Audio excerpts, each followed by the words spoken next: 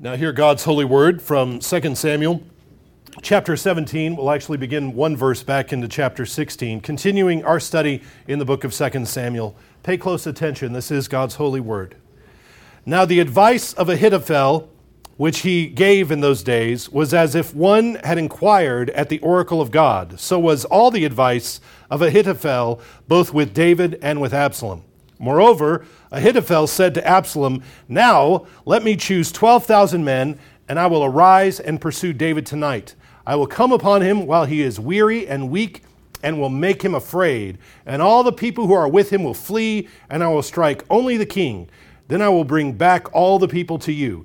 When all return, except the man whom you seek, all the people will be at peace." And the saying pleased Absalom and all the elders of Israel. Thus far, the reading of God's word. Let's give thanks together.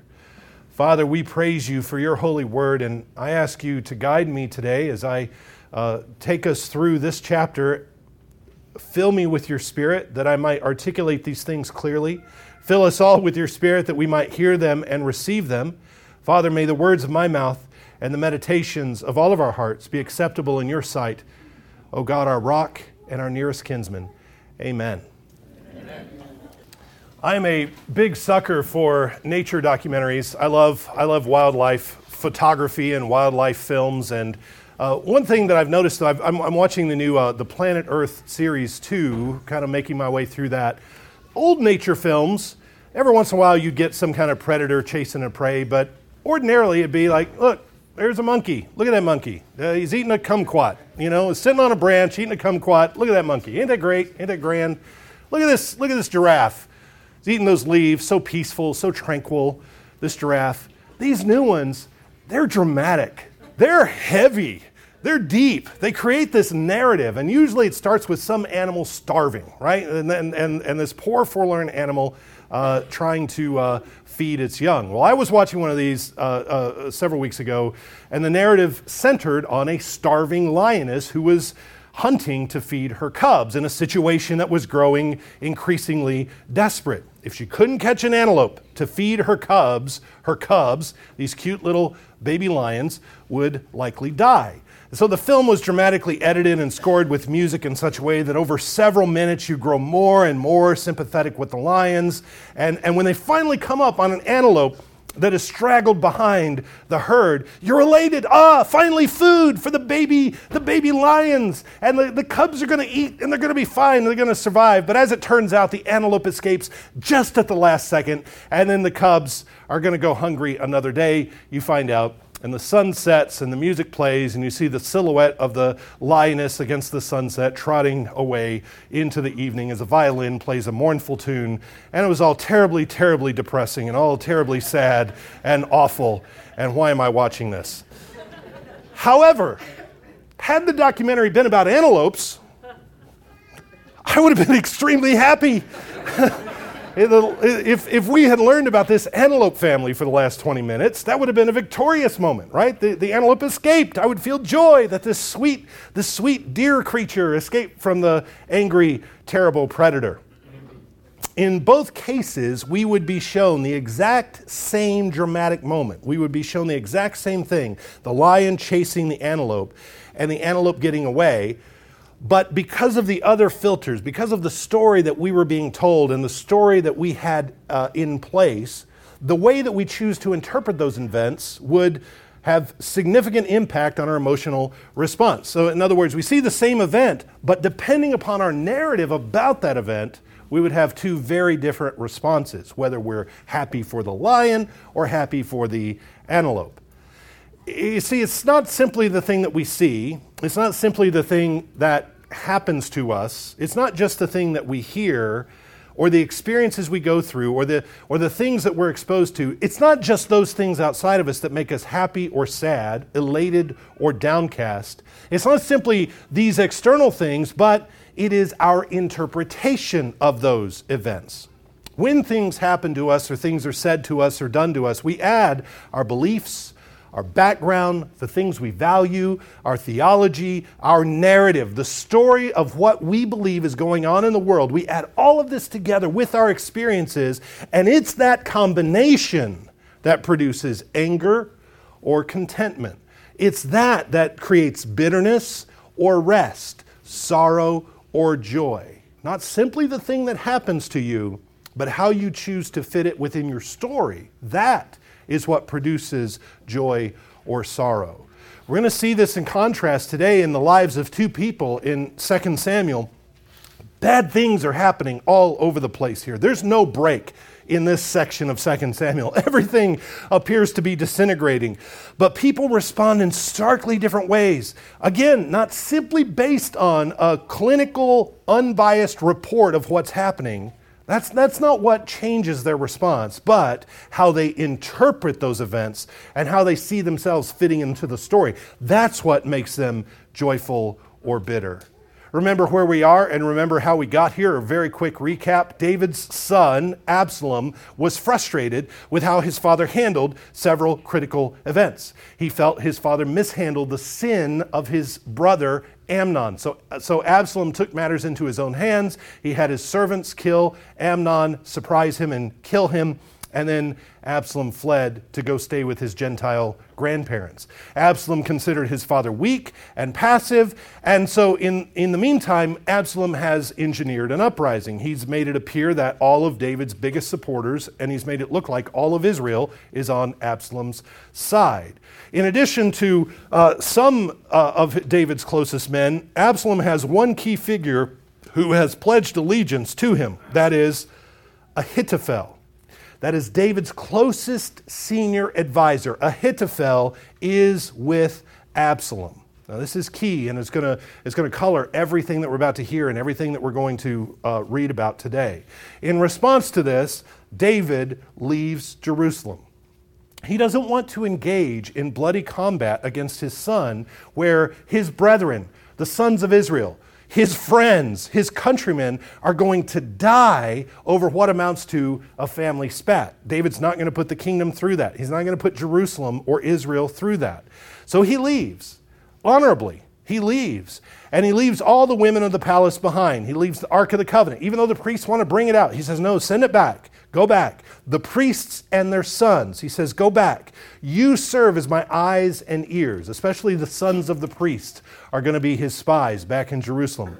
And then he sends his other close friend, his other counselor, Hushai. He sends him back into Jerusalem, and he says, you go back and pledge your allegiance to Absalom and work to undermine the advice of Ahithophel. Because Ahithophel's the wisest man in the land, he's got great things to say, and this is really going to go bad if everybody listens to him.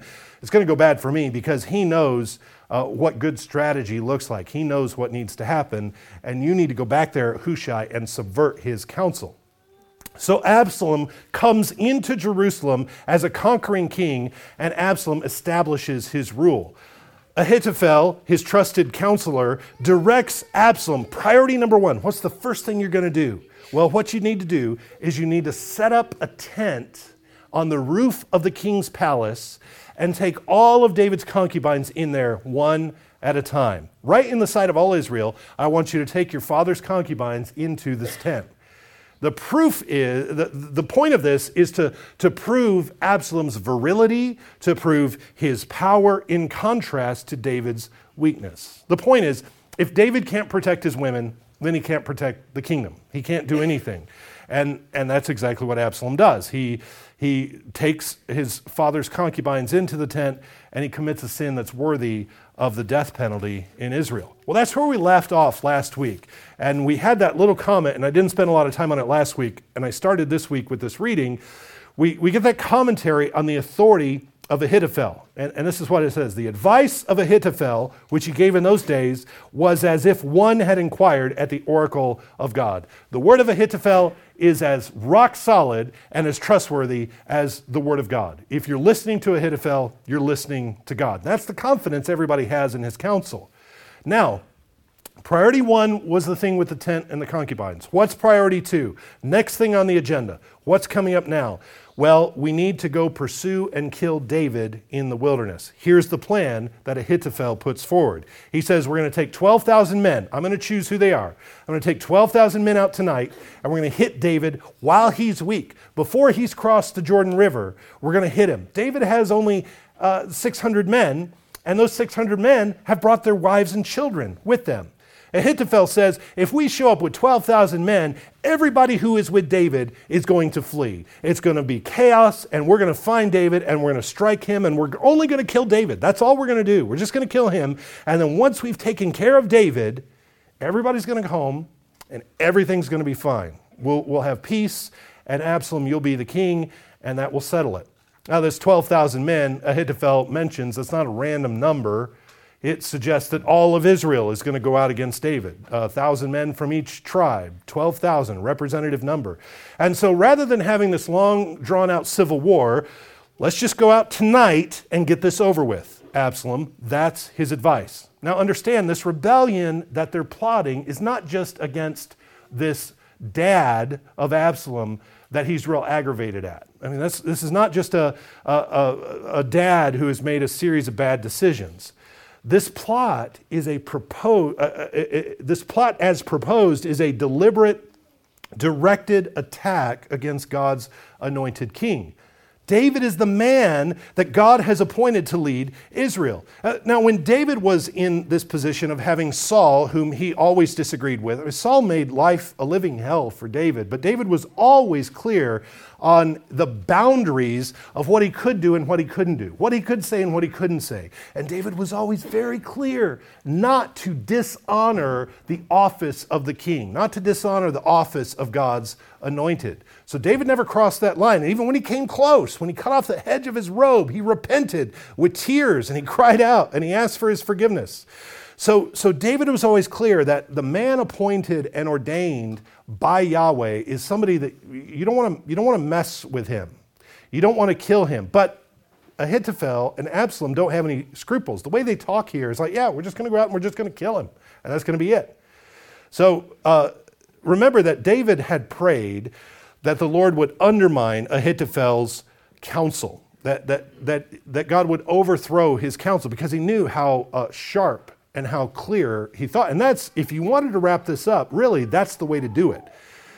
You would follow Ahithophel's advice. But David sent his friend Hushai back into town to swear his allegiance and do whatever he could to oppose Ahithophel. So now we see Hushai doing just that. Let's pick up in verse 5. Then Abraham said, now call Hushai the Archite also, and let us hear what he has to say too.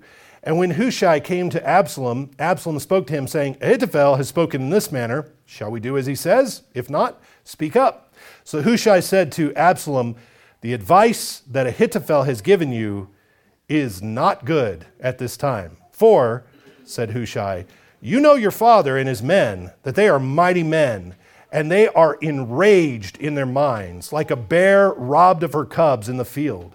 And your father is a man of war, and will not camp with the people. Surely by now he is hidden in some pit or in some other place. And it will be when some of them are overthrown at the first, that whoever hears it will say, there's a slaughter among the people who follow Absalom. And even he who is valiant, whose heart is like the heart of a lion, will melt completely. For all Israel knows that your father is a mighty man, and those who are with him are valiant men. Therefore I advise that all Israel be fully gathered to you from Dan to Beersheba, like the sand that is by the sand of the multitude, and that you go to battle in person. So we will come upon him in some place where he may be found, and we will fall on him as the dew falls on the ground. And of him and of all the men who are with him there shall not be left so much as one.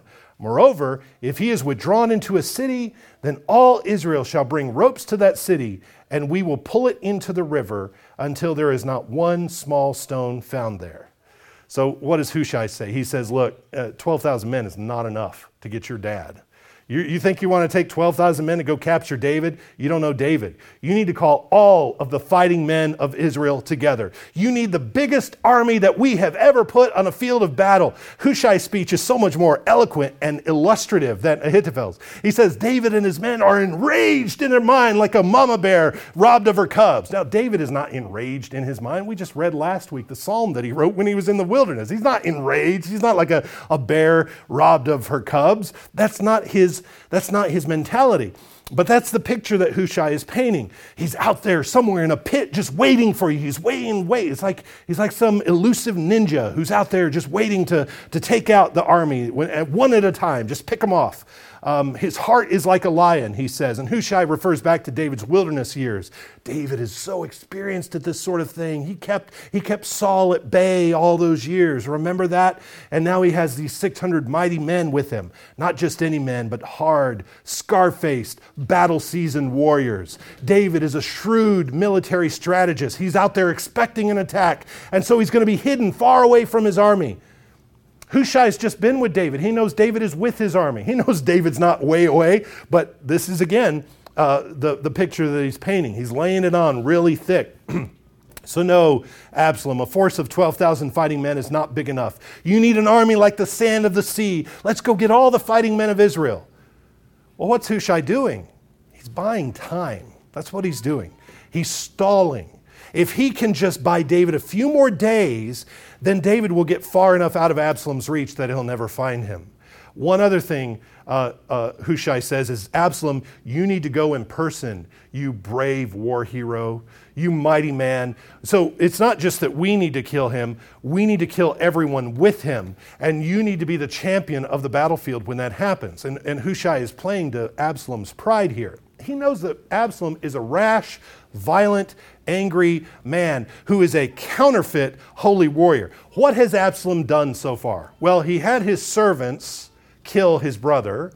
He had some servants burn his cousin's field. Remember that? He burned Joab's field. But Absalom's never been in a real war. So, but Hushai knows that this kind of thing, this kind of drama and romance is going to appeal to Absalom. And then you can just see Absalom wondering and thinking already how he's going to do his hair for the victory parade. He's already got this all worked out. And he's already thought forward to this next step. By playing to Absalom's vanity, Hushai gives David time, and he's going to have time to give David a heads up and give David a place to make his own stand if he needs to.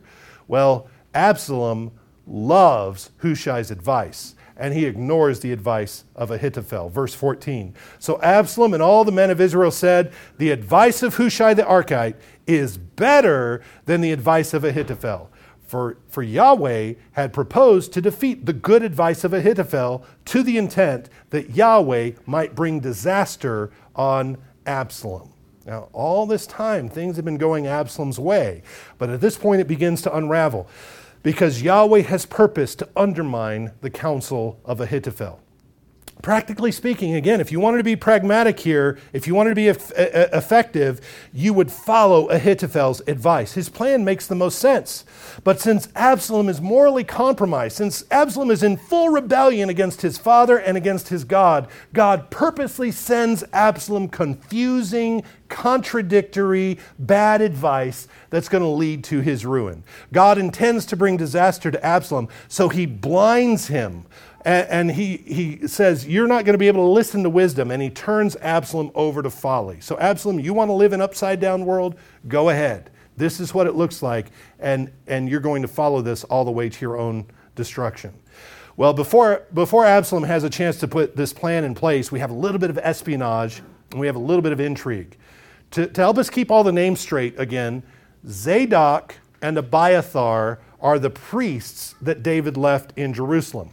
And their sons are David's close friends, his close companions, Jonathan and Ahimaaz. They're David's friends who are there to report on things to David. Jonathan and Ahimaaz, the sons, are staying outside the city. They're outside of the spotlight so that when it comes time to get news to David, nobody's going to follow them because everybody knows that they're good friends of the king, but they're staying out of the way. And so when it comes time for them to get word to David, nobody's going to follow them and give up David's position. So now we see this priestly spy network in action, beginning in verse 15. Then Hushai said to Zadok and Abiathar the priests, thus and so Ahithophel advised Absalom and the elders of Israel, and thus and so I have advised. Now therefore send quickly and tell David, saying, do not spend the night in the plains of the wilderness, but speedily cross over, lest the king and all the people who are with him be swallowed up. Now Jonathan and Ahimaaz, these are the sons, stayed in Rogel, for they dared not be seen coming into the city. So a female servant would come and tell them, and they would go and tell King David. Nevertheless, a lad saw them and told Absalom, but both of them went away quickly and came to a man's house in Bahurim, who had a well in his court, and they went down into it. They went down into the well. Then the woman took and spread a covering over the well's mouth and spread ground grain on it, and the thing was not known. And when Absalom's servants came to the woman at the house, they said, "Where are Ahimaaz and Jonathan?" So the woman said to them, "They've gone over the water brook." And when they had searched and could not find them, they returned to Jerusalem. Now it came to pass, after they departed, that they came up out of the well and went and told King David and said to David, "Arise and cross over the water quickly, for thus has Ahithophel advised against you." So David and all the people with him arose and crossed over the Jordan. By morning light, not one of them was left who had not gone over the Jordan. Now, despite their careful planning and despite setting up this plan for getting word to David, a young boy still sees these two friends of David. He recognizes them, and he runs and tells Absalom. So the two sons of the priest, they go out, and they're pursued by Absalom's men. And so in order to evade capture, the sons of the priest have to hide in a well. What does that remind you of? Well, it reminds you of the spies hiding in Jericho, doesn't it? And how Rahab protected them. Rahab hid the spies under grain on her roof. And now another woman hides these spies under grain in a well. You see, so far we've seen Absalom as a murderer. We've seen him as a serpent. We've seen him as an arrogant young man. We've seen him incestuous with his father's concubines. But now, thematically, he's being compared to the king of Jericho. If the righteous are hiding again, if women have to hide the righteous, it means that the land is in danger of becoming Canaanite again under Absalom's rule, and this land will need to be conquered by a new Joshua.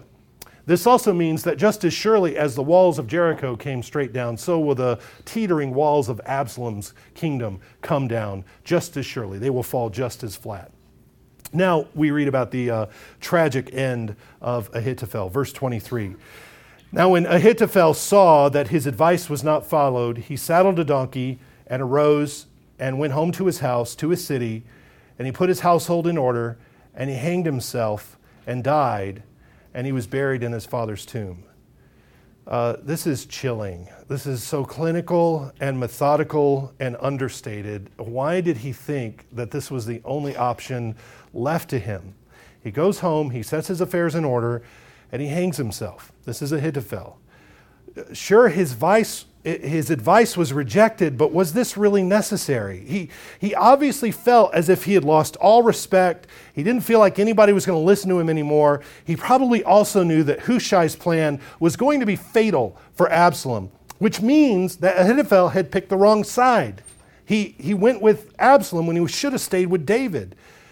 But all of this, while it may be true, doesn't mean that his life is over. It doesn't mean that his effectiveness in the kingdom is over. It's likely that he could have been forgiven and restored if he had repented to David. This is really sad and gut-wrenching, and I'm going to come back to this in just a moment because I want to focus on how Ahithophel is processing all this and contrast it with David. At the end of the chapter, we get a note about Absalom, and then we catch up to David here. So let's pick up in verse 24. David went to Mahanaim, and Absalom crossed over the Jordan, he and all the sons of Israel with him. And Absalom made Amasa captain of the army instead of Joab. This Amasa was the son of a man whose name was Jithra, an Israelite, who had gone into Abigail, the daughter of Nahash, sister of Zeruiah, Joab's mother. So Israel and Absalom encamped in the land of Gilead. I thought about spending some time this morning unpacking all that biological data. I think I'm going to leave that to you. It's a little bit tricky.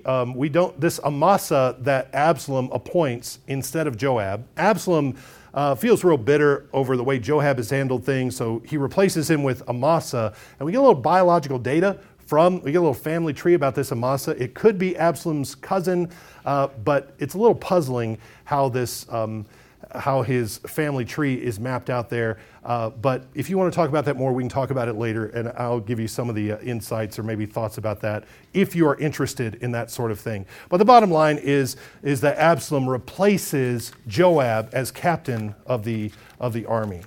So let's finish now with verse 27.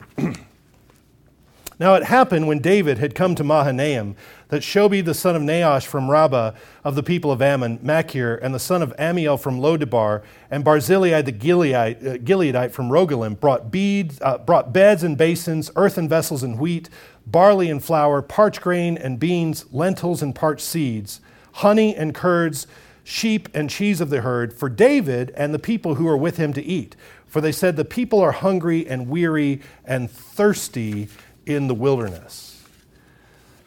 So how much of David's life to this point has been spent in exile, avoiding madmen, avoiding tyrants, and those who seek him harm? Even when Saul died, David still had to wait for God to deal with Saul's son Ishbosheth. And now toward the end of his life, David has to go through all this all over again. You think, okay, Lord, I've got this lesson. I know what it's like to run from crazy people. I know what it's like to run from people who seek my life and seek my harm. But now David, as an older man, is right back where he started, in a way. And yet here we see, again, David here in exile being pursued by his own people, his son. And even while he's in this position, David is not friendless. He is not provisionless. God is protecting and feeding and encouraging David in the wilderness. Where does David go? He goes to Mahanaim. This is the same place where Jacob stopped on his return from Laban when he was going to face Esau, and he was trying to figure out how he's going to work out his conflict with Esau. This is near where Jacob wrestled with the Lord. This is where David rests with his people. And so David rests there in that same place, and he is fed by Gentiles. While David's family is seeking to destroy him, his own son is seeking to destroy him, the Gentiles receive David. These are Ammonites, the people here who are watching and keeping and feeding and taking care of David. These are Israel's former bitter enemies who are now attending to his needs. They feed him honey and curds. What is that? That's milk and honey, which apparently you can't get back in the promised land anymore. But David is fed here by these Gentiles. These movements of David away from the camp, away from safety in Israel, away from the city of Jerusalem, this parallels Jesus' own exile. Jesus goes out bearing the sins of the world. David goes out bearing the shame and the exile of Israel. And it's not until the king is restored, it's not until the king is on his throne that we're going to have peace. While the king is suffering, we suffer under tyrants. And so it's only when the king is restored that the land is restored. And so for us, we languish under tyrants and oppressors unless the lordship of Jesus is established over us. Well, with this time that we have left, I do want to rewind the tape just a little bit, and I want to spend some time on Ahithophel for just a moment and his tragic decision to take his own life. And I want to compare that with David's perseverance in the face of arguably worse tragedy, much worse tragedy. When you compare David and Ahithophel, who's had the worst 2 weeks? Who's had it rougher over the past several days? The answer seems to be David. The whole world, it seems, has turned against David. But David, instead of fretting, David rests and feasts and rejoices. David has solace in good friends. He's got good food out here in the wilderness. He's got God's providence hanging over him. He's okay. Remember what I said at the beginning. It's not just the events of our lives, the things that happen to us. It's not just the things that other people do to us that dictate to us our moods, our feelings, our responses, our behaviors. It's not just that. We are adding our own story. We're adding our own narrative, our own theology to those things to produce our responses. We are not passive. We are not powerless victims to whatever comes our way. Surely Ahithophel was responsible for the spot he was in because of his bad choice to go with Absalom. But he was also, at the same time, there are other things that were outside of his control that he was not culpable for. I mean, God was subverting his counsel. So our theology, our belief about what is up and what is down, our narrative of the world takes the events around us and works to make sense of them, and that's what produces our response. Let me ask a couple of questions. Would you agree that you are almost never in control of the things that happen to you in the world around you. You are almost never in control of the world around you. Would you agree that you are not in control? I think we would all nod our head and say, yes, we're not in control. Would you agree that we do have control over what we believe and how we think and how we choose to process the events and the people around us? Yes, I do have control over the way I think about those things, about the story through which I filter these events.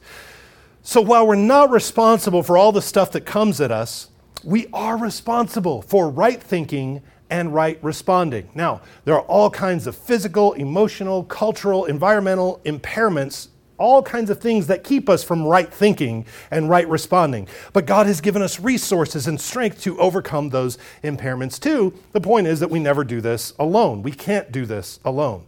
So while we don't know everything that was going on with Ahithophel when he made this choice to take his own life, we can gather from what we have that in his despair, in the face of defeat, he has allowed himself to be pushed into a place by his own feelings about what's going on, by his own narrative. He's allowed himself to be pushed into a place where he believes that the taking of his own life is the only option left to him. You see, he's not cornered by the events. He's cornered by his own processing of these events. And he convinces himself that hanging himself is all that's left to do. There's no other way out. And Judas was in the same spot. Judas allowed his grief and despair over sins that he was completely responsible for, but he allowed that to push him emotionally to a place that he believed that taking his own life was the only option. Now, I want to be careful as we read this again through the millennia. I want to be sure that we don't make some kind of harsh, severe judgment because we don't know everything. And anytime I hear of someone taking their own life, my first thought isn't, what a coward. I don't think, what a loser. I don't think, well, there's somebody who couldn't handle life or somebody who couldn't handle their business. My first thought goes to sympathizing with the great pain and distress that they must have felt to get them to that point. We don't speak in such a way that we're discrediting the reality or the intensity of a person's distress. The pain that they feel is real. The voice of despair, the voice of hopelessness is real. But at the same time, we are not bound, we are not obligated to accept the voice of despair and accept its message as our only authority, because that voice of despair is broken. Its interpretation of events is not the only interpretation. And where it leads us to hurt ourselves or to make irreversible final decisions, that voice of despair must be rebuked by the Scriptures and by the power of the Holy Spirit. So I didn't plan on preaching on suicide today, but that's what happens when you go through books of the Bible, chapter by chapter and verse by verse, is as you come across subjects like this, and when you come up across a little verse like this, that this man, Ahithophel, he saw that his advice was not followed. He saddled a donkey, he arose and went home to his house, to his city. He put his household in order, and he hanged himself and he died. He was buried in his father's tomb. When you read something like this, it's important not to skip over it, especially when it speaks to a real serious defect in our society. Suicide always ranks in the top 10 causes of death in the United States. It's always in the top 10, year after year. And men are 3.5 times more likely than women to commit suicide. Suicide is the third leading cause of death for white males aged 25 to 44.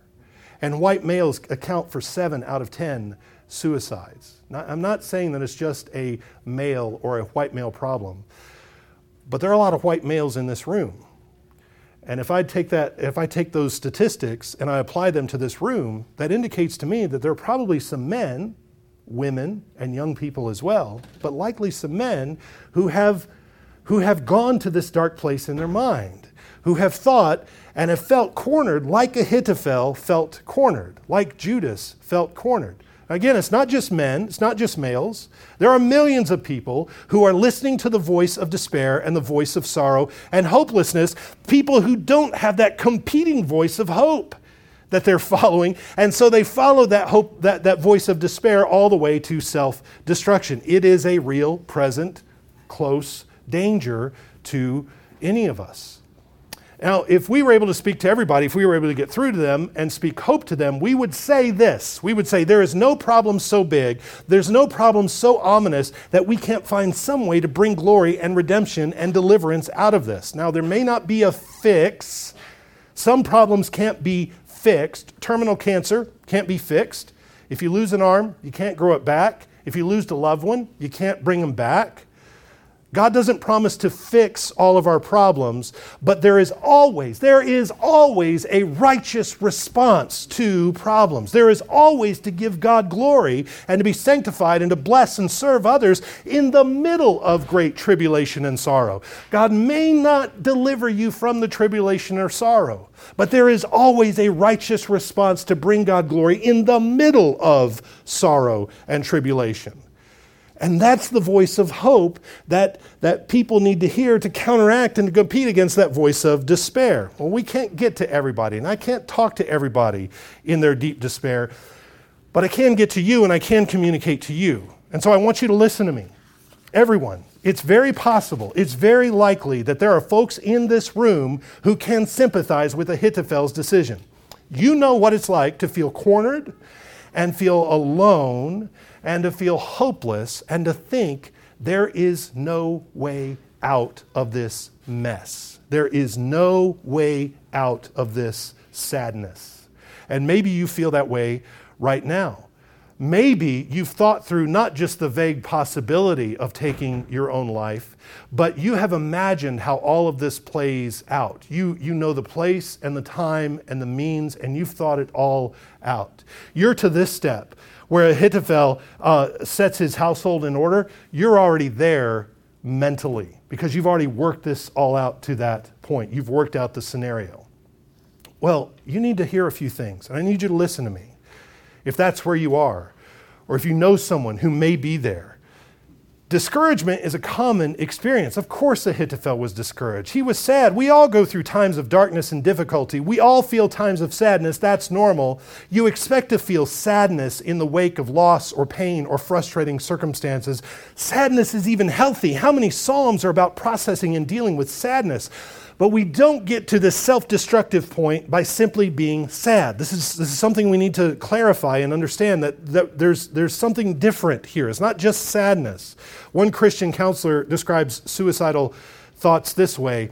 He describes it as a downward progression beginning with intense disappointment that ultimately leads to despair and destructive choices if a person is without hope to get out of the pit of despair.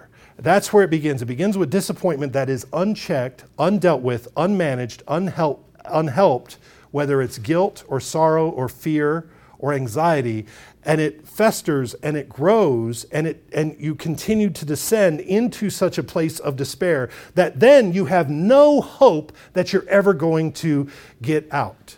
And that certainly was Ahithophel's spot. I wonder, what was that first disappointment? Remember, for him, he was Bathsheba's grandfather. He was David's closest advisor. Did he stand right next to David as David plots this whole seduction of Bathsheba, the murder of her husband? Does Ahithophel feel a great sense of guilt and bitterness over those events? Was he never able to let it go? And so when Absalom came up, he took the opportunity to say, I'm going to do this to get back at David. Now, if Solomon is Bathsheba's son, remember, this is also undercutting his own future. So deep is his own anger that he goes against his own grandson to go with Absalom to get back at David. Again, we can't tell the psychology of what's going on here through the millennia, but it seems that there would be that very same, that intense disappointment that ultimately leads to despair. So if any of this describes you, if anything I've said, you say, yeah, I can relate to that. I know exactly what you're talking about. Well, above everything else, will you come talk to me? Will you grab me by the arm? Will you text me? Will you call me? Will you say, we need to talk? Men especially, don't be too proud to talk. And if you don't want to talk to me, Grab an elder, grab a deacon, grab a brother, grab a sister, grab somebody else and say, please, I need you to talk to me and help me through this. Isolation is deadly. Isolation is deadly. Ahithophel left town, got away from everybody. Judas got away from everybody. He went out by himself. When Saul took his own life, Saul didn't have anybody around him who could speak truth to him. Nobody. Saul was completely cut off. They were isolated and they were alone and they were cut off from any avenue of help. So talk. Grab me. Talk to me. I'm here for you and I love you and I want to help you, and I'm not thinking, oh wow, you're a basket case. Wow, what a mess here. No, that's not it at all. But if you can't bring yourself to talk, then hear me now, because I'm going to say something like this to you and we'll have more time to talk through it. But if you can't bring yourself to talk to me, then listen to me. First of all, there is no problem that you are experiencing right now, and I say this with all confidence, there is no problem that is too big or too messy that it is impossible for you to have a godly, righteous response to it. Again, there is no problem that's too big for you that we can't find a righteous, redemptive response that brings God glory out of it. 1 Corinthians 10 says this, no temptation has overtaken you except such as common to man, but God is faithful, who will not allow you to be tempted beyond what you're able, but with temptation will also make a way of escape that you may be able to bear it. You can bear it. You feel like you can't. I just can't. I can't do this. I can't make myself do it. I can't do it. Yes, you can. By the power of the Holy Spirit. Because the same power that raised Jesus from the dead lives and abides in you. You can do it. You can't do it alone. I'll give you that. No, you can't do it alone. But God will not give you something that you cannot find a way out of. He says, I will give you a way of escape. God promises victory not from your problems, but victory in the midst of your problems. And there is always a way to work things out. You may not be able to find that way on your own. You probably won't be able to find that way on your own if you are in the pit of despair right now. You probably are not going to be able to find it, which is why you need to speak up and you need to talk to me or talk to somebody. But there is always a way out of despair. That's the first thing you need to know. Secondly, one of the reasons we get into this pit of despair is that we are so completely focused on ourselves, on our own problems, analyzing ourselves, analyzing every word, every social interaction, every word of that last email, every word of that last text, consumed by our own emotions and our own problems. Ahithophel was completely focused on his own reputation. Nobody's going to listen to me anymore, so I might as well just go take my life. Saul was completely consumed by his own reputation. Remember Abimelech, who was hit in the head by a millstone as he lay on the battlefield and took his own life. He didn't want anybody to know that he'd been killed by a woman, so consumed with himself. David, in contrast, has been injured to a much greater degree than Ahithophel. But David is out here in the wilderness caring for his own men, caring for their families, putting the kingdom ahead of himself. David is focused outward. The best medicine to getting out of this pit of despair is to stop worrying about yourself and get outside of your own head and go and serve somebody and go love somebody else. That's the way out. That's one of the ways out, but it's the way out. Thirdly, understand the source of this hopelessness. Why is it that you see no way out of your problem and the only exit sign you see is your own death? Again, it's not the thing that happened to you. It's your interpretation of the thing, the thoughts and the emotions and the story, the narrative that you brought to it. Listen to Psalm 27. David says, I would have despaired. I would have lost heart unless I had believed that I would see the goodness of Yahweh in the land of the living.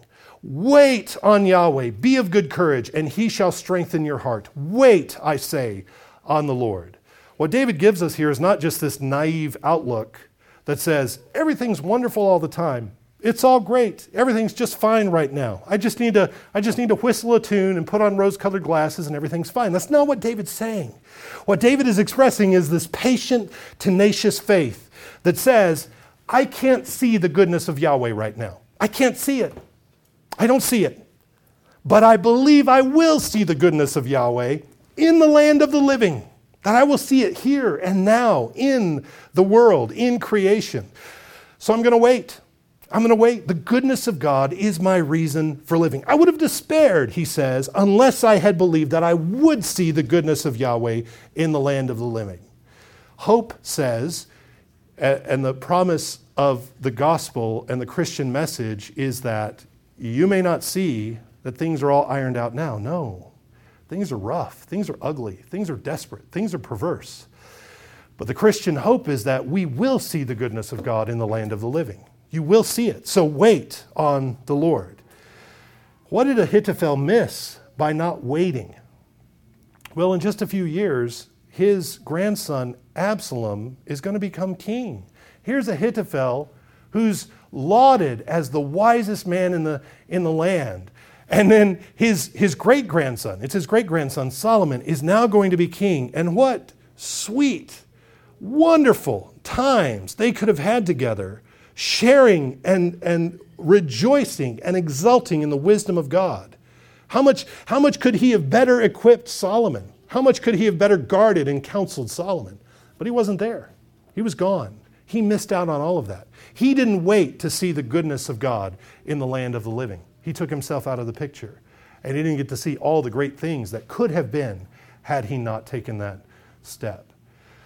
Boy, I honestly, I didn't want to talk about this today. I hope you understand that. Like, this is rough. This is difficult stuff.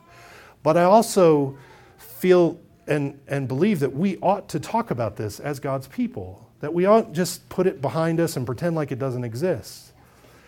Thoughts of self-destruction come through our heads at various times, and we all have to deal with them, and we have to respond righteously to them. One of the ways that we respond to this is by talking to each other and getting strength and counsel from each other.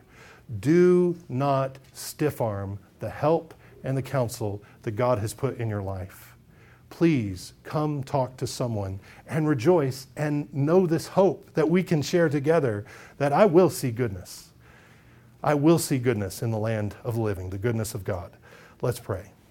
Father, we pray that if there is anyone in this room who, like Ahithophel, feels cornered and so sorrowful and so desperate that they're out of choices, Father, I pray that you would comfort them with your Holy Spirit, give them peace, and then give them the strength by your Holy Spirit to speak up and to talk to someone. Talk to me, talk to an elder, talk to someone, man or woman, boy or girl, anyone. Father, we pray that you would heal them and help us all to respond correctly in the midst of sorrow. Give us that strength, we pray. Give us that clarity. Help us to fit ourselves into your story in such a way that we don't allow disappointment to grow into bitterness and hatefulness, but that we grow through it and are sanctified in the process. We pray this in Jesus' name. Amen.